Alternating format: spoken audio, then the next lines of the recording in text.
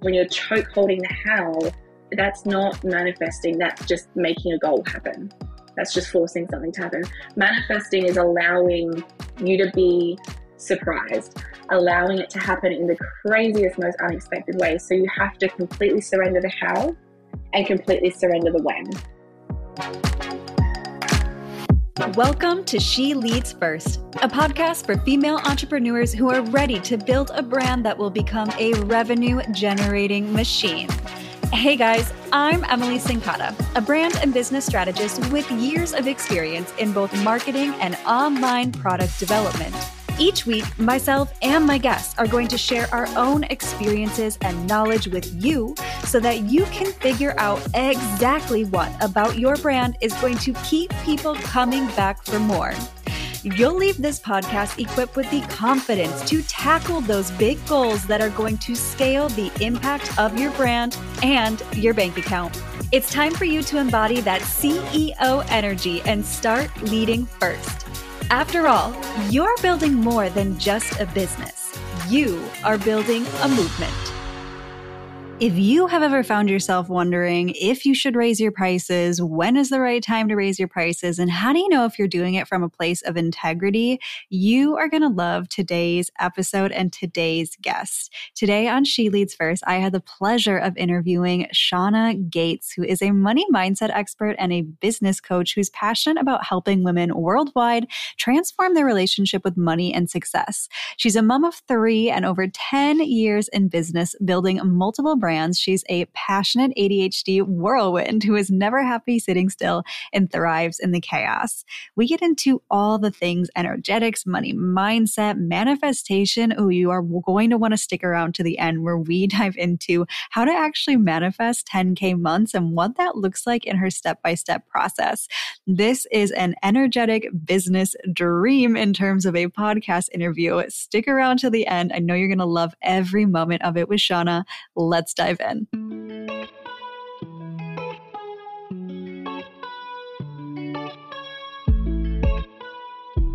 Hello, Shona. How are you doing? Welcome to the show.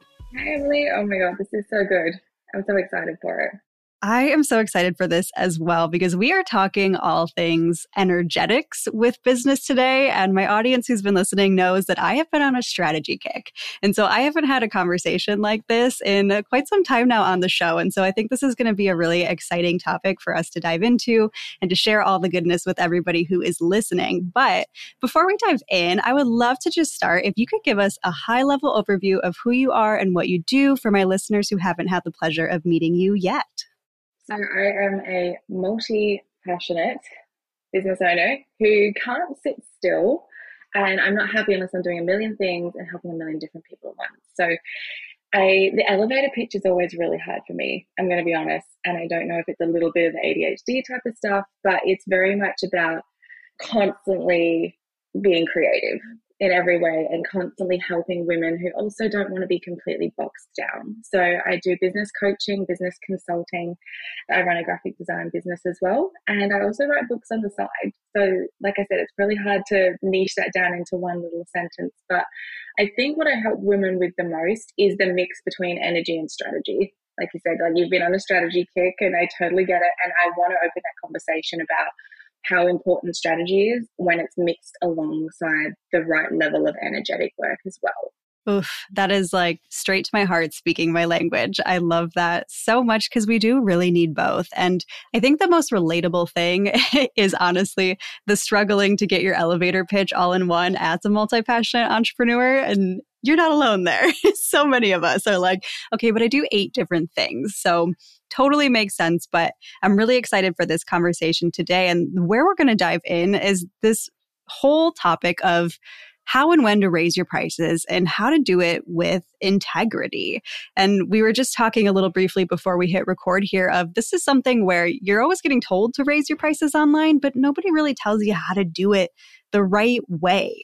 And so I'm really excited to dive into this with you. I would love to know how this came on your radar as something that you're passionate about or something that you could help people with. How does this fit into the context of what you do? I think honestly, it's from every toxic experience I've had in the coaching industry. when you sign up and a mentor says, send me $20,000 and I'll help you fix everything. And on the first call, they just say, raise your prices and work with less people, but make more money. And that's the end of their advice. That's as deep as it goes. And you're left just feeling like, okay, I understand the maths of that. I understand how working with 10 people of $1,000 and working with one person with $10,000. I understand logically how that works, but how do I make it feel good inside of me? And just that conversation wasn't happening. No matter what coach I hired, no matter what workshop I did, no one was telling me how to make my pricing actually feel better. And then a couple of years ago, I had an amazing conversation with the beautiful Jenna Black, and she kind of opened my eyes to that more energetic side of raising your prices and charging with alignment and selling with from a place of soul, I guess you would say. Because I had the strategy down pat. I've never had a problem with strategy, but the energetic side of something I find really easy to give advice to people and really, really hard to take my own advice. So it was kind of my own journey of, well, I can't help people with their pricing unless I figure out how to raise my prices with integrity, with alignment, figure out how to do it in a way that feels good for not just me, but my client as well. And so it was an evolutionary journey, I guess you would say, of slugging through it, figuring it out myself, and then now it being something that I'm confident to teach women every single day. And I think the thing is as well, why a lot of people aren't talking about it, and when you do pay for that high level mentoring and you're maybe not getting the depth of conversation you need, is because it does look different for everyone. There's no copy and paste version of how to do it or raise it by 2% or do it at this time of year that's going to work for everyone. So it requires a deeper conversation, I think. Yeah, and there's so many layers to it. And I feel like the reason why we get into coaching programs and so often the advice is to raise your prices. I feel like at some level it makes sense, especially if you're working with entrepreneurs who are in early stages or entrepreneurs who have hit a cap on the amount of clients that they can take on. Oftentimes people are undervaluing what they do. And so it makes sense that it's this common piece of advice. But like you said, there's so much more to the story. Not everybody should be raising their prices. So let's dig in there a little bit. What are some of the signs that you see? How do we know for ourselves when it is a good time to evaluate our pricing and see if it's time to adjust? Yeah, so I would say there's two common ways that it comes up. And the first way is when you've got someone who's radically self-aware, they've done the work, they know themselves, and they get this nudge inside that they probably should be charging more of that. Oh, I feel like I should be charging more. They send out an invoice and there's not the like, oh my God, I can't believe I get paid to do this work. There's, oh, that really doesn't feel like enough for the effort I'm going to put in for this particular project, whatever it is. And then the second part that comes through is when the client maybe doesn't have that level of awareness tapped into their own intuitive nudges, and it's coming more from their client base when the clients are saying, oh my God, you're too cheap. You need to charge more. I can't believe I signed up for this program and there's this much in it. This is incredible. When your clients are going out to networking events and saying, oh my God, you have to work with Emma. She has no idea she's not charging enough.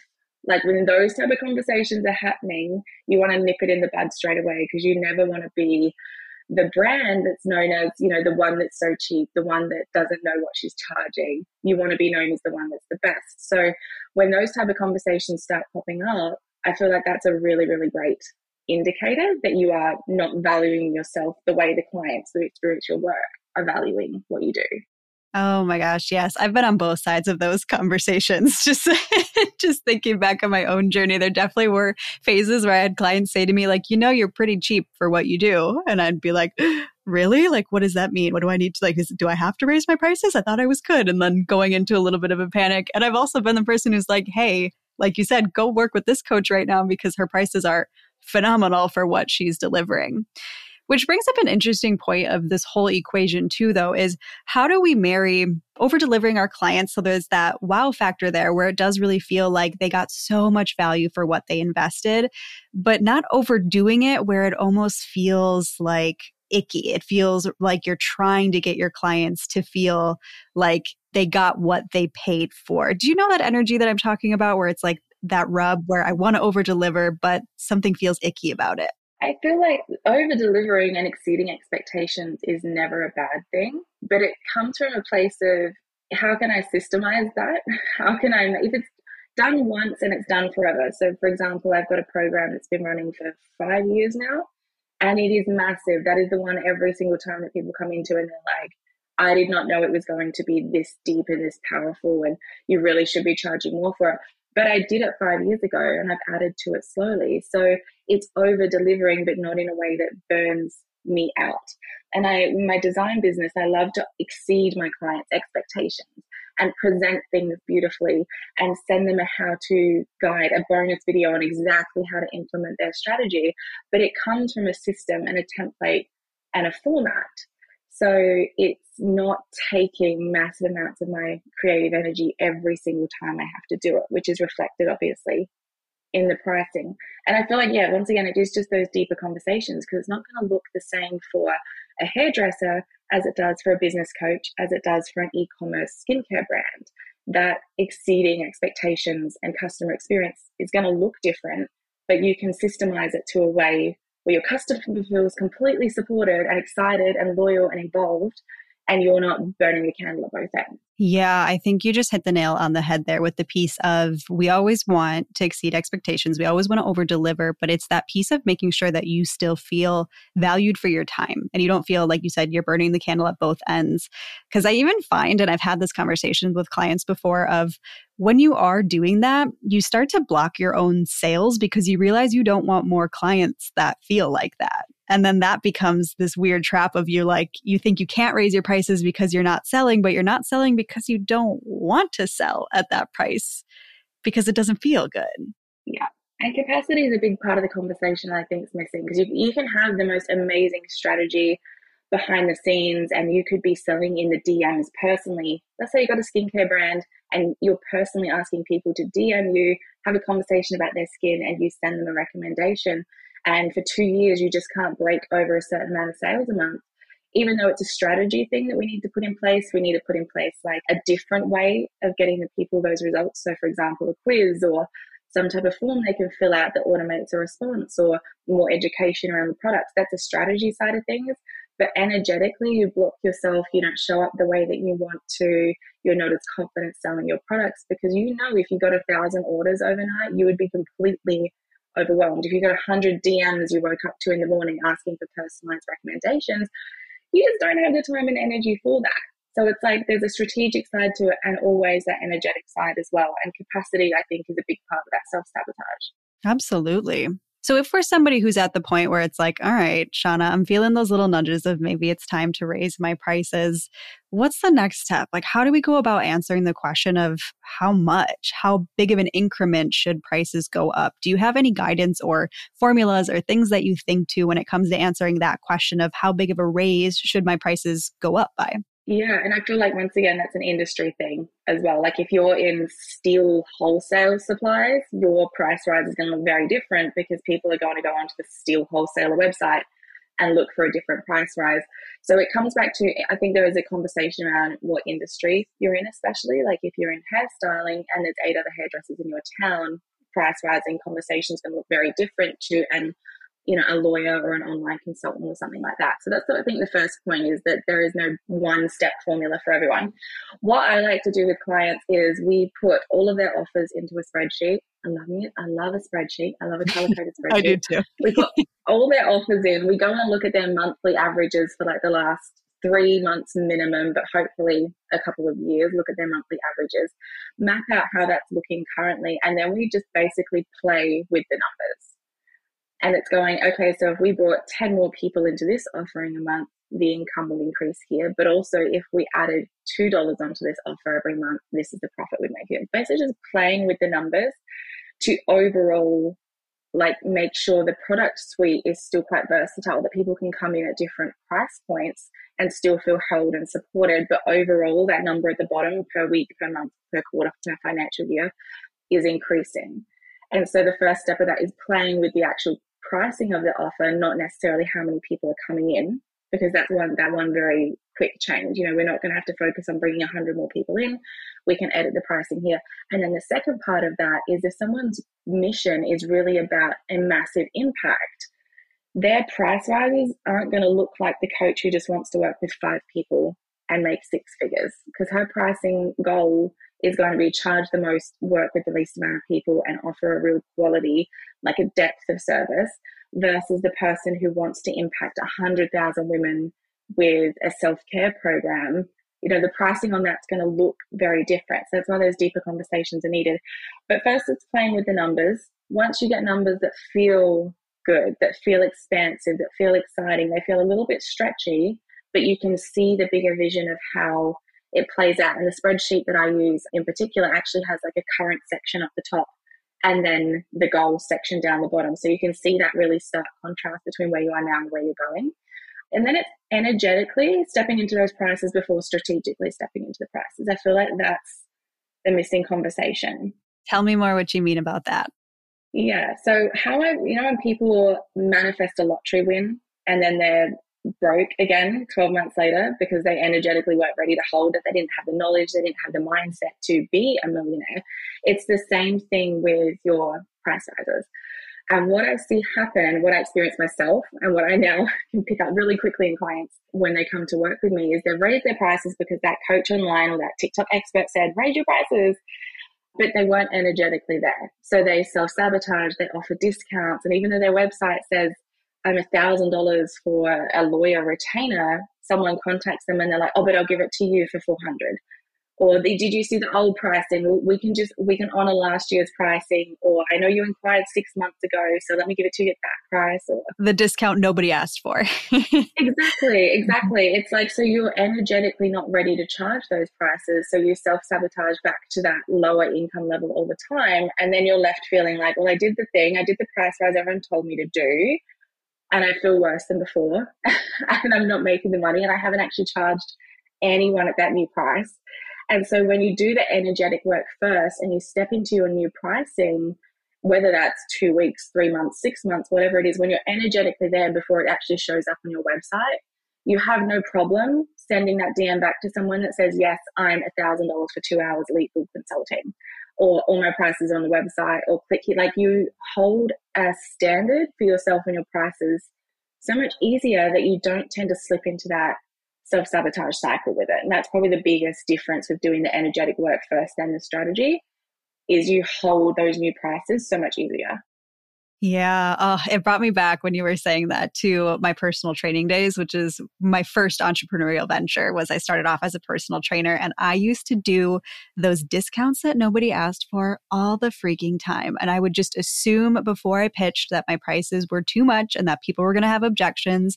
And it was like I was downselling myself when nobody was asking me for these discounts and for these downsells. So that is such a real phenomenon. And I think this piece of energetically stepping into it before you pitch it is important and it's real.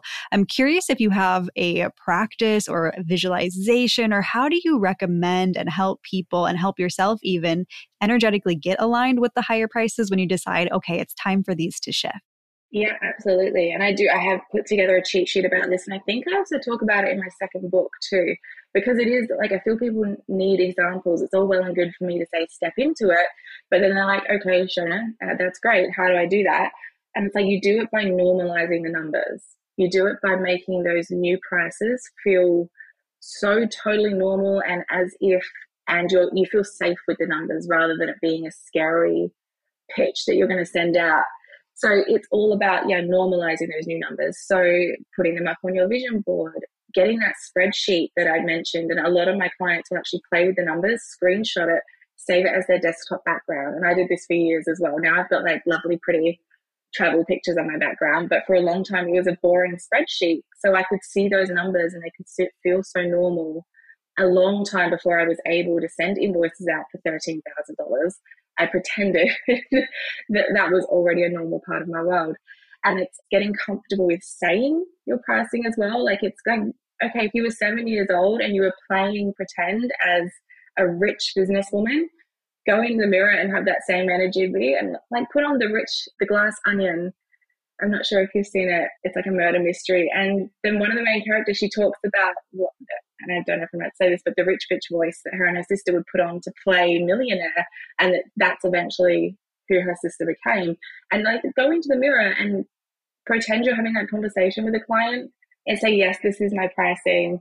And like, you've got to practice that detachment with it. I also set up reminders in my phone that would go off multiple times a day with my new pricing amounts, long before I was actually ever getting multiple notifications a day for these payments coming through my online businesses.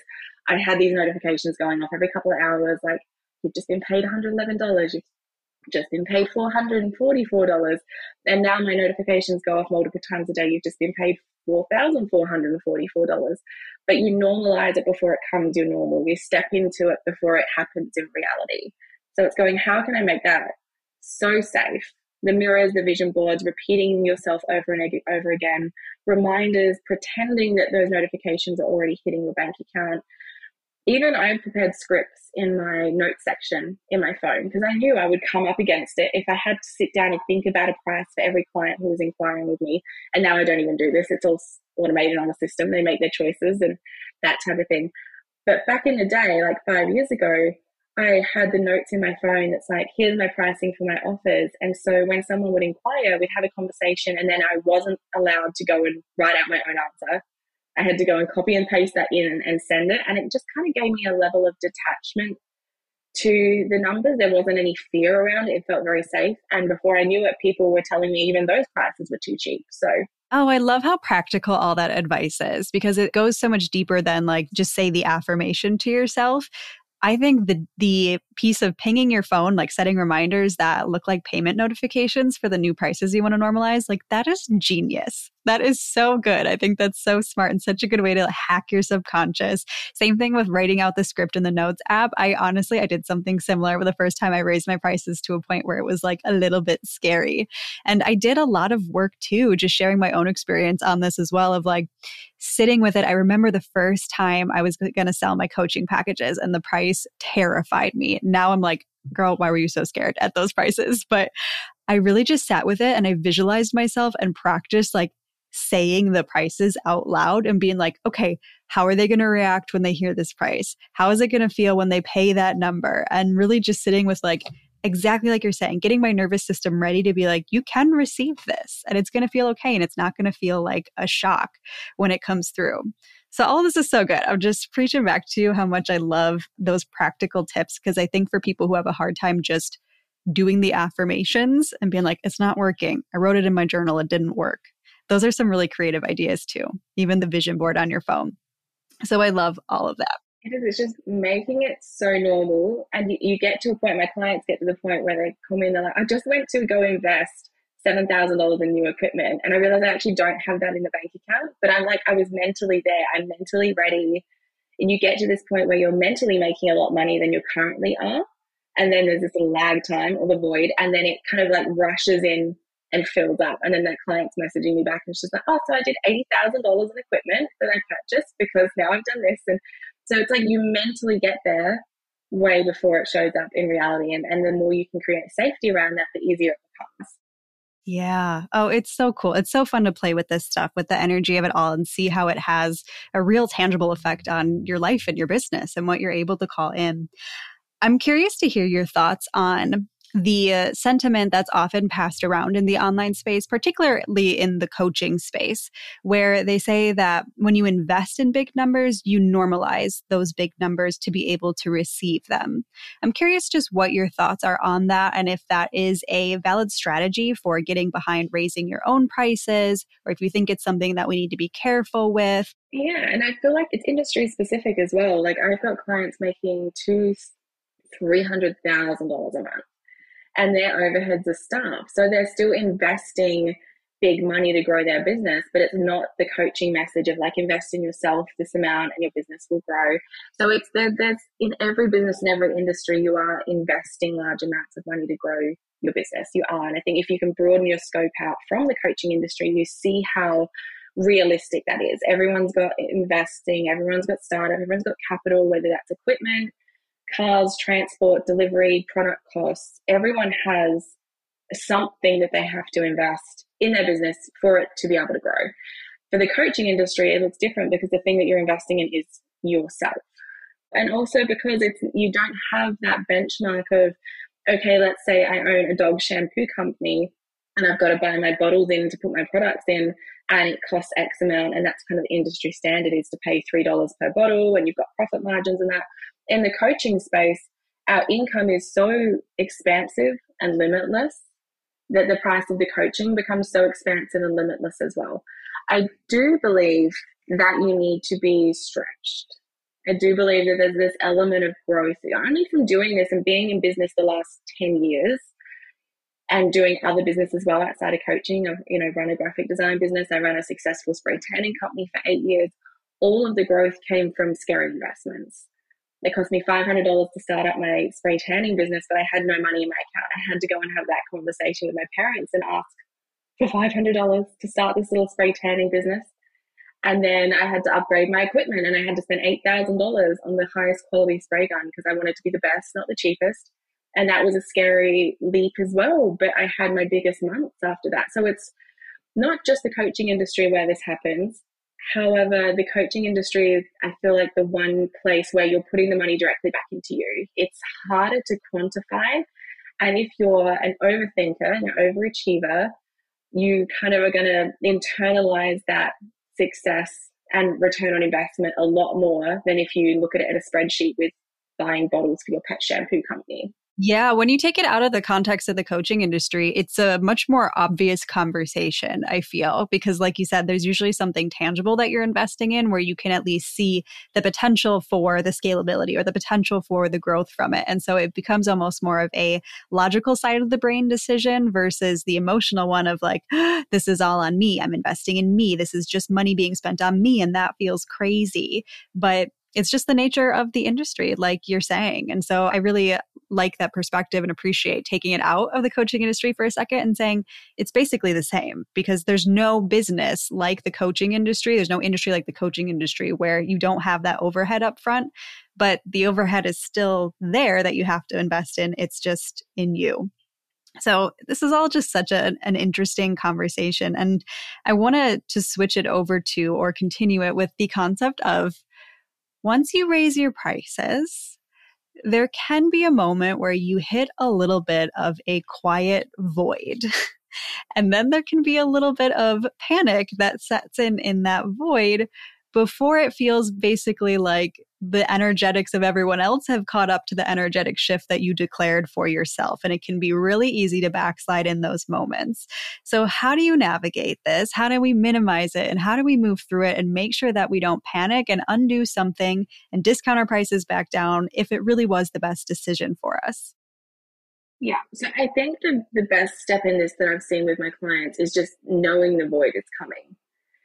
It's like, don't bury your head in the sand about it. There will be a void period. Everyone experiences it. And I feel like anyone who's like, I've never experienced the void. I just raised my prices and I had $100,000 a week the next second. And I was like, okay, the void would have showed up somewhere else.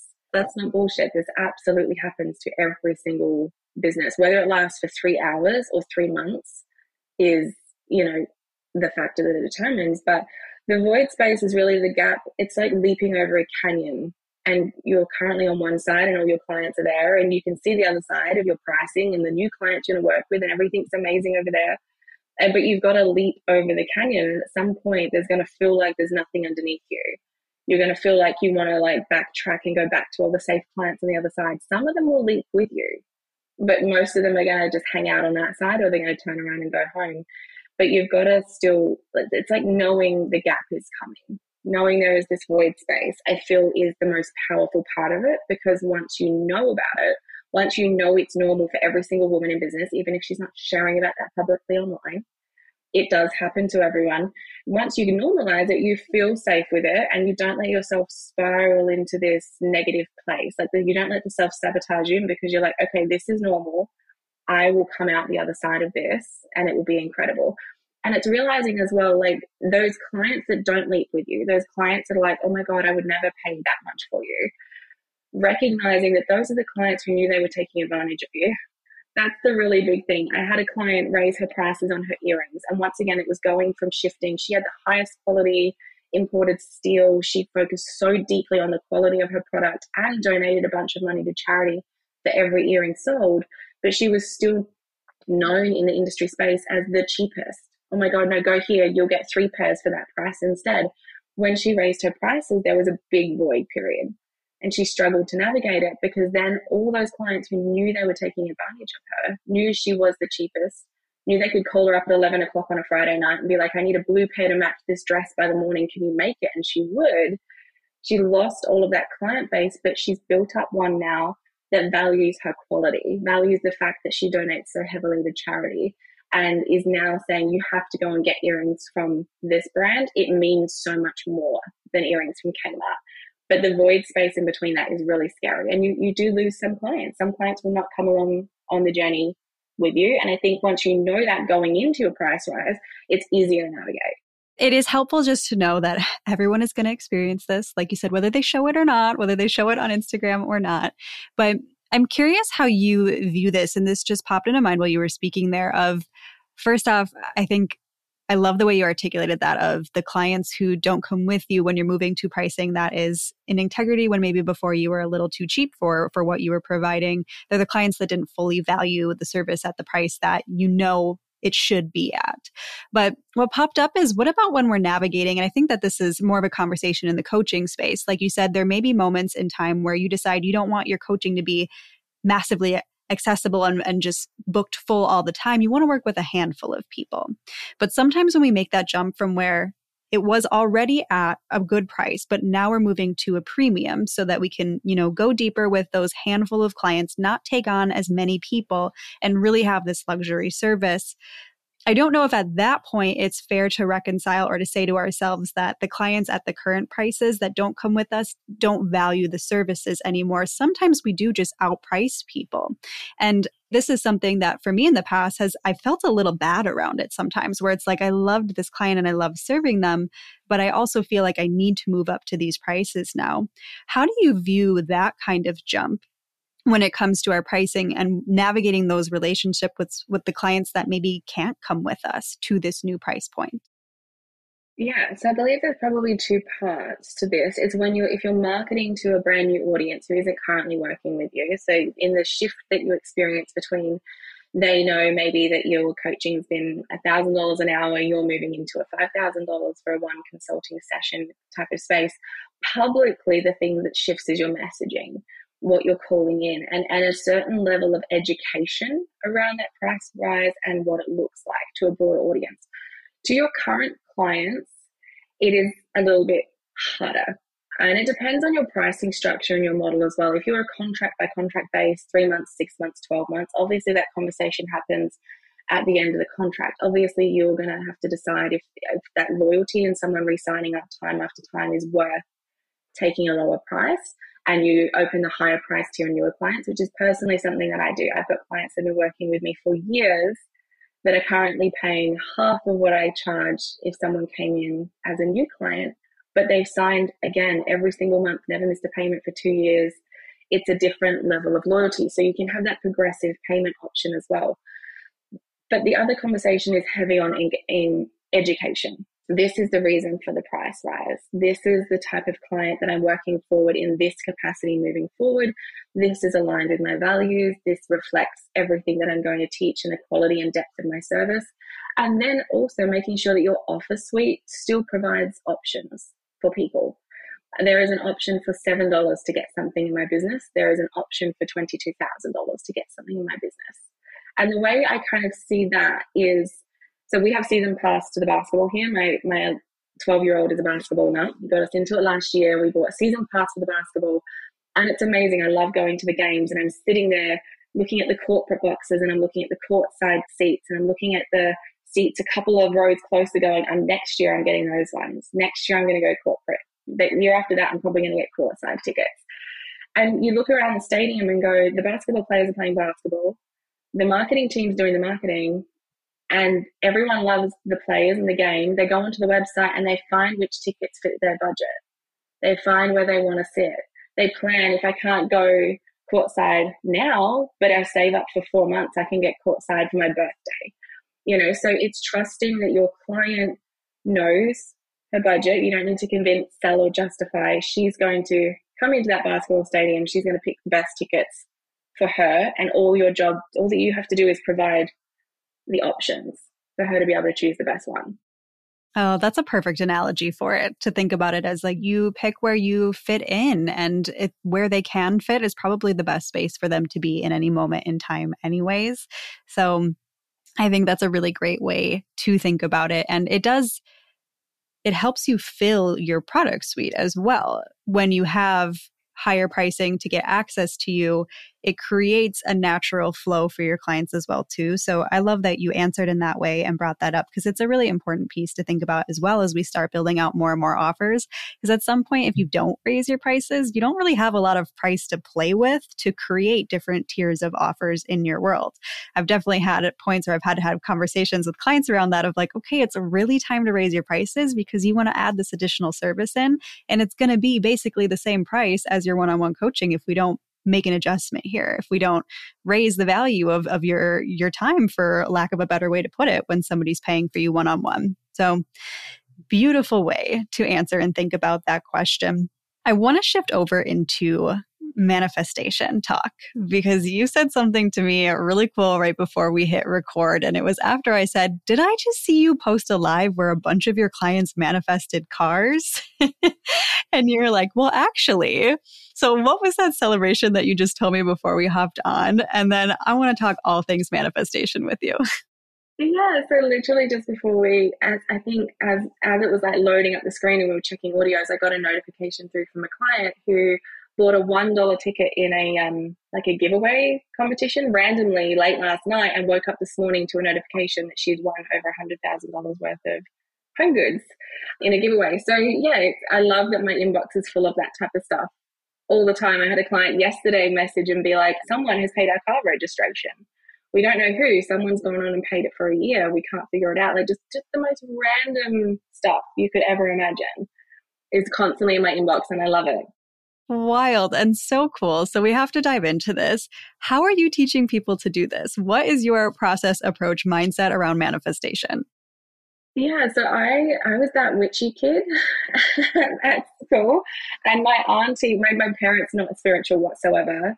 My mum's a witch in denial, but my auntie taught me about wishing on a moon and sage cleansing my house with incense, and like how to bring in that side into the things that I actually wanted in my life. Instead of, she's like, don't just wish for it.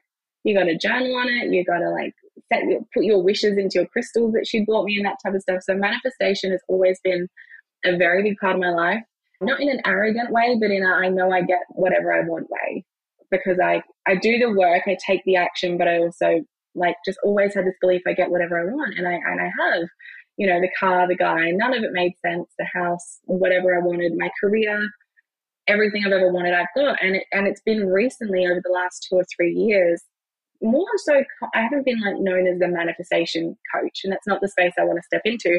But the conversations behind the scenes with my clients, as you're taking them through the strategic tweaks in the business, I realized there was actually a process I was taking them through that I guess you would call energetics, but to the mainstream manifestation as well. And so when I actually sit down, when I was writing my second book and looked at what I'd actually done my entire life to achieve all this, there was a very clear process. And I got so excited because I'm like, yay, now I can teach it bigger than just the private conversations with clients I've known for 6 months or more.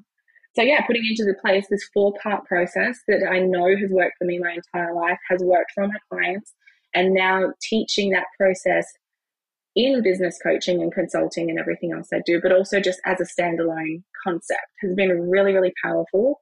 And yeah, I love that people message me when they're like, Shona, guess what I just manifested? It's so exciting. It's the best part.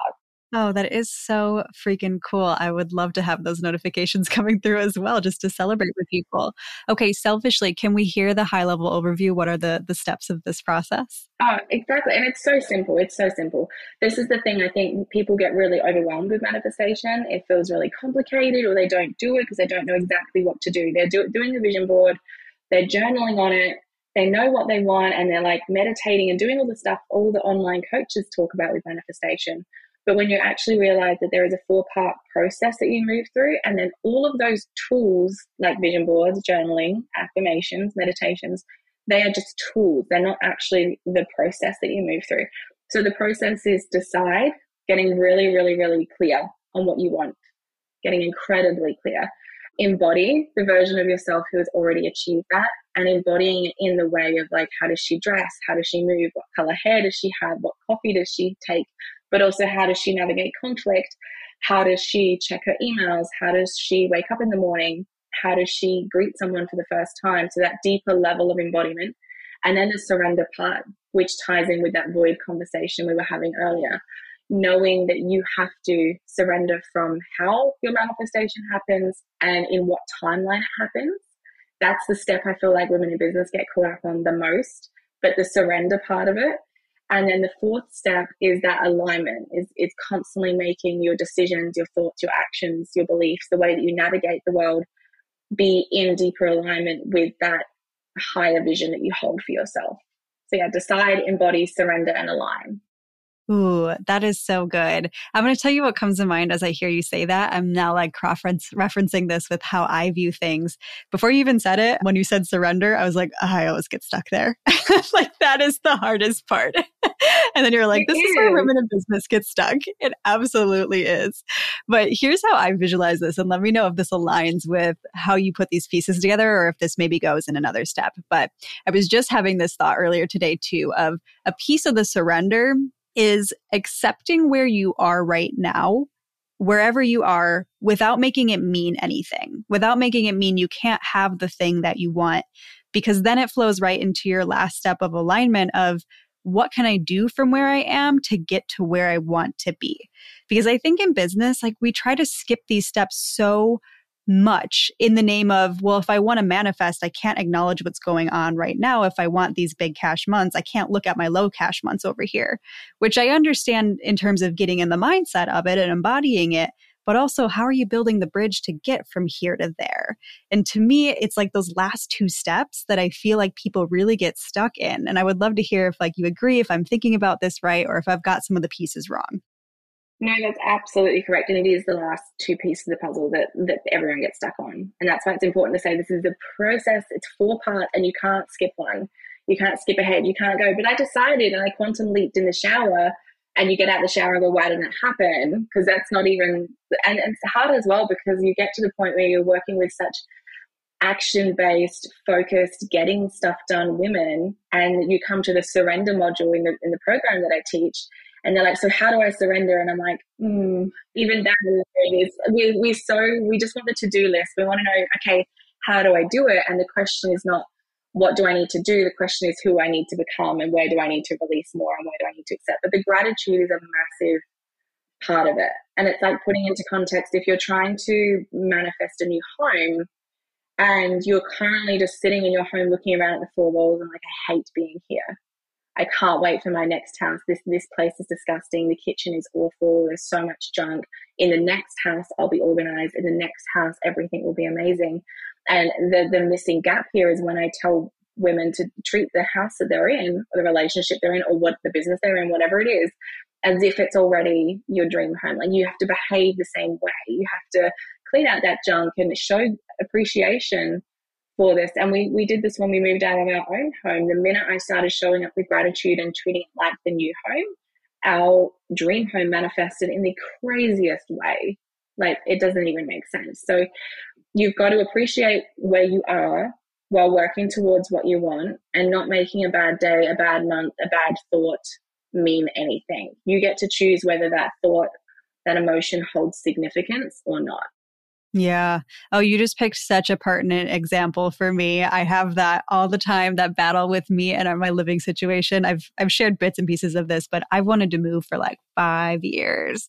And I think that there's a piece of like, it hasn't fully dropped in yet because I don't really know where I want to go. So I think that's a piece of it too. But I constantly have to remind myself of like, be grateful for where you are. Treat your space like you love it. Like there's nothing wrong with being here right now. Feel gratitude for it. So when you said that, I was like, how does she know? How does she know that's what I needed today? And you get to a point where you're so grateful for where you're at. It almost goes, but do I want to move? Like the new house is amazing and it's ticked off everything I ever put on the list. But I'm like, it's so good here. You get to that point as well. And I think that that's truly when everything kind of rushes in, when you feel like you've already achieved it, when you're already experiencing like the feeling of having that new house and being in that new location, and I feel free and expanded and grateful and everything's light and bright and amazing. And when you create those feelings in your current reality, it's like the raise your prices, like energetically meet it first and the reality rushes in. You've got to energetically be there first with your feelings and emotions and everything, and then the rest of the world comes to play. Yeah. Why do you think that people particularly struggle with their manifestations when it comes to things of calling in more money? Why is that such a big block for people? Oh, because we hold so many stories around money, and there's a title in my phone of a post that I'm working on, and it's like, why does it feel so much easier to manifest money for a French bulldog, and why does manifesting money to pay my tax bill just feel like I'd rather stick hot forks in my eyes? Really though? Yeah. This whole relationship with money. Yeah. And ironically, I put the title in there. I'm like, I'm coming back to that. And then I had a client message me like, hey, did you know I breed French bulldogs? And would you like one? I have one here. It Oh was my the God. most wild experience. Anyway, that's happening. You can't make that stuff up. You can't. I was like, oh my God, freaked out by it. But the stories and the energy that we hold around money, and there's so much trauma sitting there over generations that I feel that the money energy and manifesting money feels murky. There's so much tied to our self-worth, specifically around money. There's so much tied to our feelings of safety as women around money, around our visibility. And so that's why and I do work with a lot of clients, and honestly, even for me, manifesting opportunities and things into my life comes so much easier than money, because there is just layers upon layers of healing for us to do in that space, I think. And it depends. It's not the same for every person, but I would say the majority of the women I work with find it easier to manifest things, opportunities, relationships, physical items easier than it is to manifest money, especially when we get held into that I'm going to manifest money through my business, through this one particular funnel, and we kind of can then even narrow it down further, and we block ourselves from all these other money-making amazing opportunities that come into our life. Because we're like, no, universe, I got this. It's coming through this particular way. Mm-hmm. And the universe is like, but I have this really cool thing over here that's going to make you a lot of money. And you're like, nope, I'm locked in here. It's coming. I'm checking the Stripe account 8 times a day. It's coming, it's coming, it's coming. And the universe is just sitting there almost like, oh my God, babe, listen. I know. Ugh. Okay. To put a bow on this conversation, I would love to do a little exercise if you're open, but I think it would be really cool if we can take a manifestation that somebody might go for in business. And the one that's coming to mind is everybody wants the 10K months, right? Like that's the glorified number that we've all decided upon, is like the first big landmark is 10K months.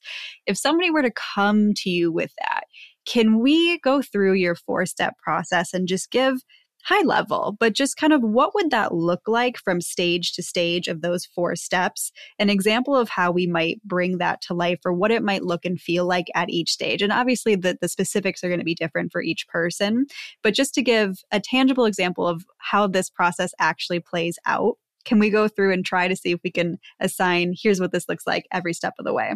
Yeah, for sure. So it comes down to the decide part is obviously the first step. You can't do anything else without that. So the decide of going, okay, I want to step from wherever I am now into that 10K month space, which is so funny because when you do it and you do it through this process, I get the messages like, oh my God, I hit it 2 months ago and I didn't even realize. Or this month's been this amount and I didn't even realize, because it's so normal for you. So the decide process is going, this is what I want. Why do I want it? And I think people get held up in this step too, that like it has to mean something. It's about helping people. And it's like, it's okay to just say, I want it because I want it, and that's enough. I just want to be able to say I've done it. And you don't have to hold this weird energy around it being for the bigger vision of the planet. You can just be like, I want the bag, I want the thing, and it's enough just because I want it.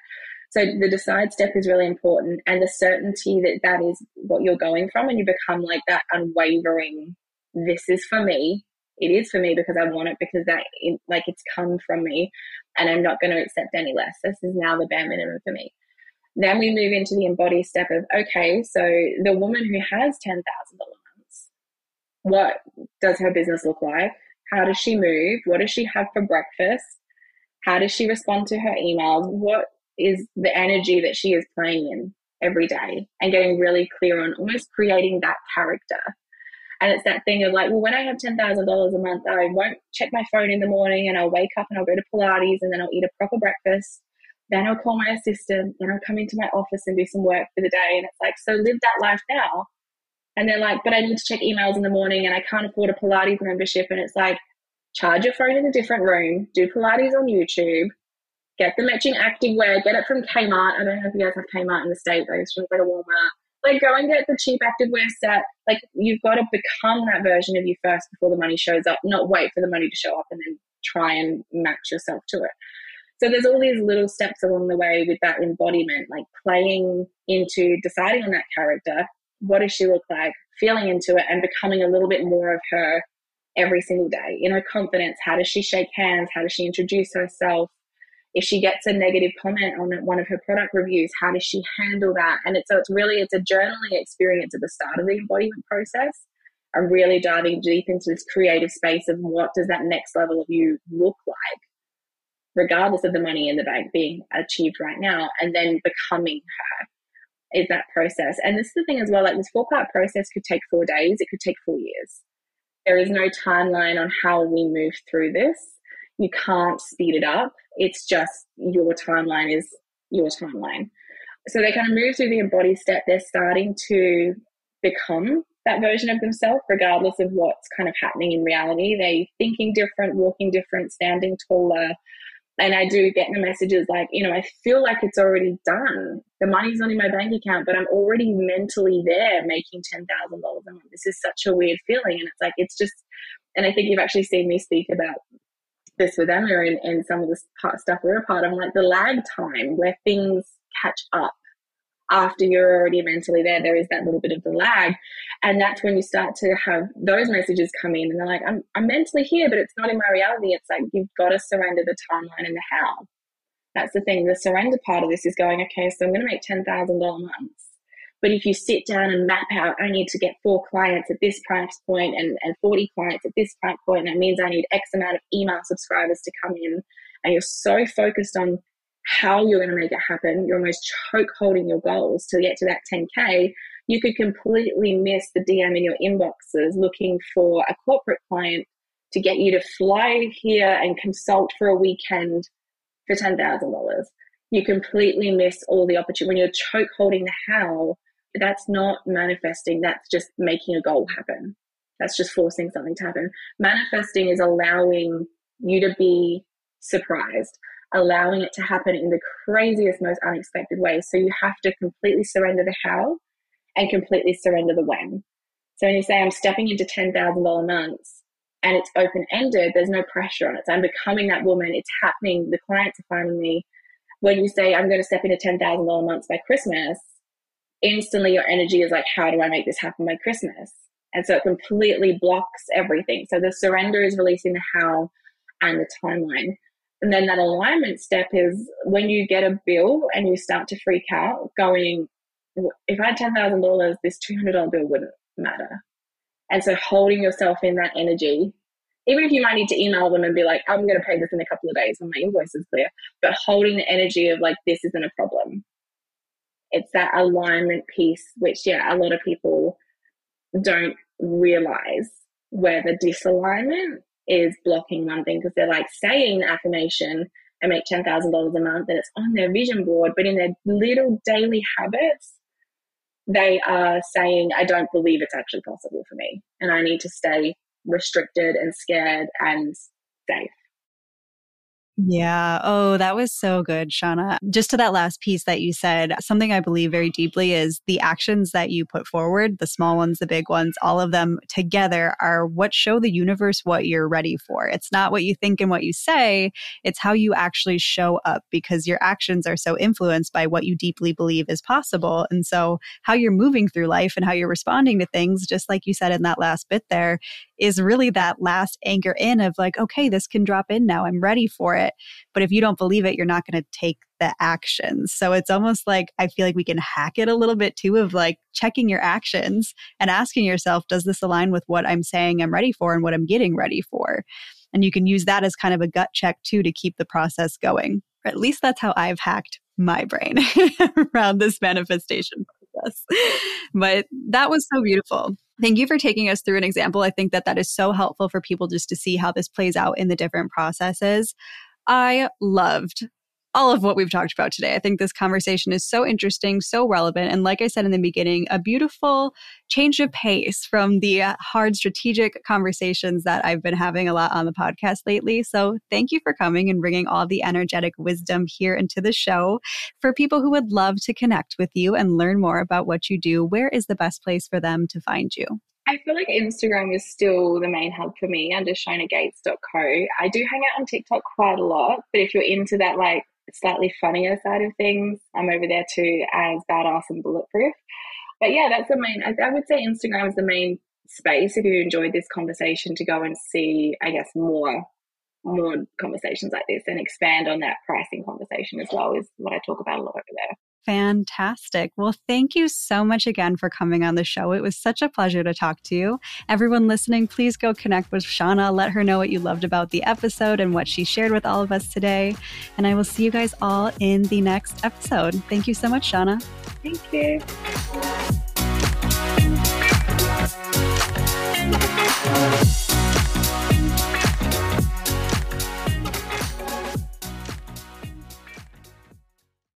Hey, before you go, I've got two quick things for you. Number one, I want to say thank you so much for being here. It truly means the world to me that you choose to spend your time here, listening to these conversations, tuning in with me, soaking up all of this information and everything that we are going through together.